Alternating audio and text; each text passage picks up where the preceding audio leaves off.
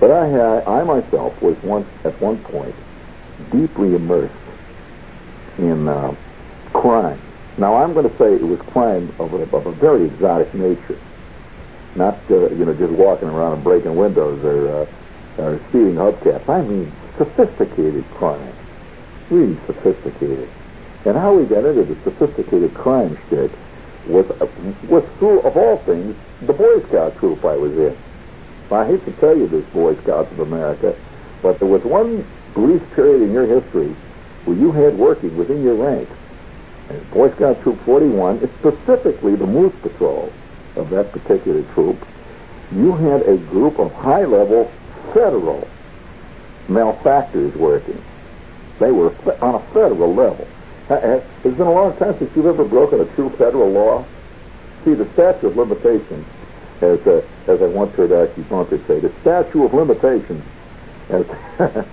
the statute of limitations, I repeat, has since made it possible. I don't know whether I'm free yet or not. I don't know. Maybe I'm going to tell a story. I mean, I hate like hell to leave the station here and get the clampers put on me, and the next thing you know, there I am up before the grand jury, and me and Lynette Sloan and the whole crowd. The next thing you know, it's a headline hit, dangerous criminal nabbed after all these years. Well, I might as well. What the heck, it's confession time. Hey, have you noticed we're living in the age of total confession? What drives certain writers to write 7,000 pages on their own personal sex life and pretend that it's literature? That's called the Tennessee Williams syndrome. It's also coupled very closely with the Philip Roth complex, which is all part of the problems of our time, those two guys. But nevertheless, here I am, sitting here, being tempted, beyond all reason, to tell you a story I shouldn't tell you, because it's liable to take you on the path of crime. Because crime is easy to fall into, friends. Oh, yes. You ask Mr. Ehrlichman. I mean, there's a couple of guys that just got the clampers put on them that never thought that they would ever be involved in such a thing. But here I was in Boy Scout Troop 41, and we had these merit badges. You remember merit badges? You know what they are. They're badges. See, they had a merit badge like Woodcraft. And I got the Woodcraft merit badge as me and Schwartz collaborated on a totem pole that we carved out of a fence post. Yeah, we had a totem pole, with the bird's beaks and all that stuff, with the wings and everything. And it was about 5 feet tall. What we did not tell Mr. Gordon, our scoutmaster, was that we had stolen the fence post, which we made. No, that was the beginning of it, see. Now, there was another merit badge called life-saving. You recall that one? Now, the life-saving merit badge, to do this, you had to do things like artificial respiration. And what you do would be you'd sit on Schwartz's chest and pump his neck up and down, or make his arms go up like that. See, he'd pretend he's drowned, and Mr. Gordon would watch it and say, "That's very good. Now count again and take a deeper breath." So that was called life-saving. After that, you got a badge, which showed another kid sitting on another guy's chest, pumping his arms. That was what the life-saving. Now, there was another badge called, a lot of them. There was Leathercraft. You recall that one? I got a Leathercraft badge by making a leather wallet it was a nice leather wallet. It was sewed on the sides and the edges, with leather lacing. And I made on the outside of it with an electric branding pencil, that kind of pencil has a little cork handle on it, a picture of Roy Acuff. It was a Roy Acuff wallet I made. Now, it was not original. I copied a genuine Roy Acuff wallet, at which point I got my Leathercraft merit badge. And also, that was a highly honored piece of leather goods, because it was shown at the Boy Scout Jubilee as what you could do if you're really a smart kid. Well, now, it was during the course of pursuing merit badges that Schwartz and me and Flick fell into the evil clutches of crime. There was a merit badge called Handicraft. Now, handicraft, you could make any kind of thing. It was not. It was separate from wood carving. It was separate from leather working. Handicraft meant like if you made a chest of drawers, right? You know, that would be a pretty good piece of handicraft. Although it tended to overlap with the carpentry merit badge. Now, what if you made your chest of drawers out of tin? Well, then it would, of course, that would be handicraft. If you made it out of wood, it would be. There were all kinds of very big arguments that went on in the troop where you know there's fine lines. So Schwartz and I decided to go after the handicraft thing. Okay, we're in Troop 41, and it says you can pick any kind of a project you wanted. Well, Schwartz had just gotten for Christmas this great Christmas gift. Now, what the Christmas gift was a set of, well, they were iron like steel. They were stainless steel molds that were held together with a great big heavy clamp. You know, they came apart two sides like that. You put them together, these clamps, and they had wooden handles on each side of it, and you poured into this mold melted lead. And you'd wait a couple of minutes while it cooled, and then you'd take it off like that. You'd pull the two sides apart, and what would you have? You would have lead soldiers. You ever see those things? Okay. Now, Andy didn't see, because Andy lives in New York. They have not seen most things. It is my experience that most New Yorkers have not seen much of anything in this world, unfortunately. No, I have to tell you the damn hard truth of it. Had you noticed that Ed Beatty says, yes, he's seen these. In fact, probably had one. Okay? He's not much different in age than you, Andy. It's just that he's from another sphere of another world where kids do things. New York is where kids go and watch other people do things. You know, they go to little cutie things like the paper bag players and watch people jump up and down with paper bags on their heads. Now, where it came from, kids themselves jump up and down with paper bags on their heads. Whole different game. Totally different. Now, I have to tell you the truth. So again, this is that, the New York world is different from the world where people live. Totally different. So he had this mold, so you poured in there, and the soldiers. So we figured that if we made a whole troop of soldiers and painted them, and his soldiers, by the way, had kilts on them. They were Scottish soldiers, with the big hat on the top of the kilts and everything. And one of them had, because they had different molds, one of them had bagpipes even. And most of them had these rifles over there, so with kilts, see. So we decided to do this. So now, where are you going to get lead? Aha! You didn't just go to the lead store. You're going to have to give me 2 pounds, So there was his molds came with a book, and the book in there says, it told you how to do it, and then it said suggestions as to how to get lead.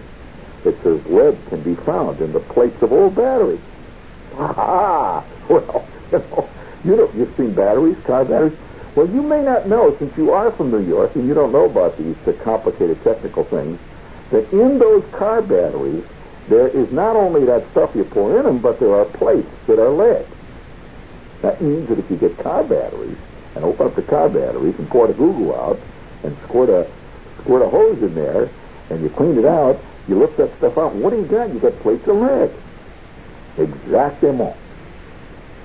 It was at that point that our, how shall I say it, our foray into illegality began. The only place we could figure to get batteries, first of all, was Mrs. Anderson's Pontiac. Now, before we take you further down this primrose path, we'll take you down another primrose path. Hit the button, please. See, all I'm trying to do here, friends, is to any of you who may be tempted to go into let's say, the world of crime. I'm just telling you how easy it is to have. Within an hour after Schwartz and I at Flick had decided that we were going to make these soldiers as a handicraft merit badge for the Boy Scouts, remember, we had Mrs. Anderson's Sears Roebuck All-State Battery, from her Pontiac down in Schwartz's basement. Well, first of all, we didn't expect it to smell the way it did when we poured the stuff out. And it did cause a little confusion down the basement when it began to smell like that. And Flick got scared because his eyes started to water. And he figured any minute now his pants were going to burn off when the acid came out. But we poured it down the sewer. And boy, did it gurgle when it went down the sewer. So we couldn't figure out how to get the plates out there at that point, see. See, crime gets more complex as you go on. You know, it's easy enough for you to say, hey, why don't we knock over the Irving Trust? You'd be surprised at how difficult it is to open their locks. I mean, you know, it takes a lot of technical know-how, which they never mention on these crime shows. So, let's put it this way. 2 days later, and about 19 hacksaw blades later, we finally got this battery sawed up. We started to melt on the lead. Oh, boy, did it smell. Of course, you see this lead it contained several other chemicals due to the fact it in the battery. Well, it began to smell up the house like hell. I tell you, in fact, the curtains were beginning to dissolve upstairs. So we're down there in the basement. See, they had this hot plate down there where Schwartz's mother used to heat up water for her washing machine or something. See, we got this thing going, and we're smelling up the place. Well, we finally got actually, when it was finally dissolved down, we got about a 1/4 inch of lead at the bottom of a pot. Well, that made about 4 soldiers. And they were really great. So, but it was obvious that we weren't going to get any merit badge for 4 soldiers between the 3 of us. So we began to plot how to get more batteries. Within 3 days. And now, how do you get a battery? Now, for those of you, probably many of you New York type kids wouldn't know how to take a battery out of a car. Well, no. I have to explain. You would, of course. Well, you'd be surprised at the number of people that would have trouble taking a battery. I'll never forget Schwartz, though. Taking a battery out of I believe it was a Hudson Hornet, as a matter of fact, which, by the way, is one of the more difficult cars to get a battery out of. Schwartz was taking the battery out, and he's trailing out and pulling on the damn thing. And what happened was the ground clamp was stuck on the ground, the ground post. See, he was pulling like that. All of a sudden, the battery goes, and all this stuff poured all over Schwartz's knickers. You should have seen Schwartz's knickers burning in the dark. He's running around. My kneecap is coming off. When we got the battery home, and within a week, we had about 25 soldiers. We also had a large pile of cut-up batteries down in the basement, which we were hiding in the coal bin. So Flick began to worry about this. He said, Schwartz, what the heck is going to happen if your father comes down and finds all these batteries in the coal bin? Schwartz says, don't worry, he never comes down to the coal bin. Only my mother does. Which said something about Schwartz's family. He says, only my mother comes down to the coal bin, and when she gets in there, she won't know what the heck this stuff is. She'll probably think it's, coal in the coal bin and shovel it in the furnace or something. So we plotted, and so deep in the heart of night, one night, we took all these batteries, just chopped up chunks, and we threw them in a vacant lot under a bunch of milkwood weeds. You know what the milk pots and all? So we threw these things out there, and we continued to steal batteries. And our troop of Scottish fifers and Highlanders began to grow. We would paint each one. And it became so routine. We didn't even think about it. And one day, we meet down in Schwartz's basement. I said, look at this! And in the paper it says, battery feed. Strike. Schwartz says, what did it say? It says, battery thieves have been working in the area of the South Side. Numerous batteries have been stolen from cars throughout the entire South Side district. Police are following some very good leads.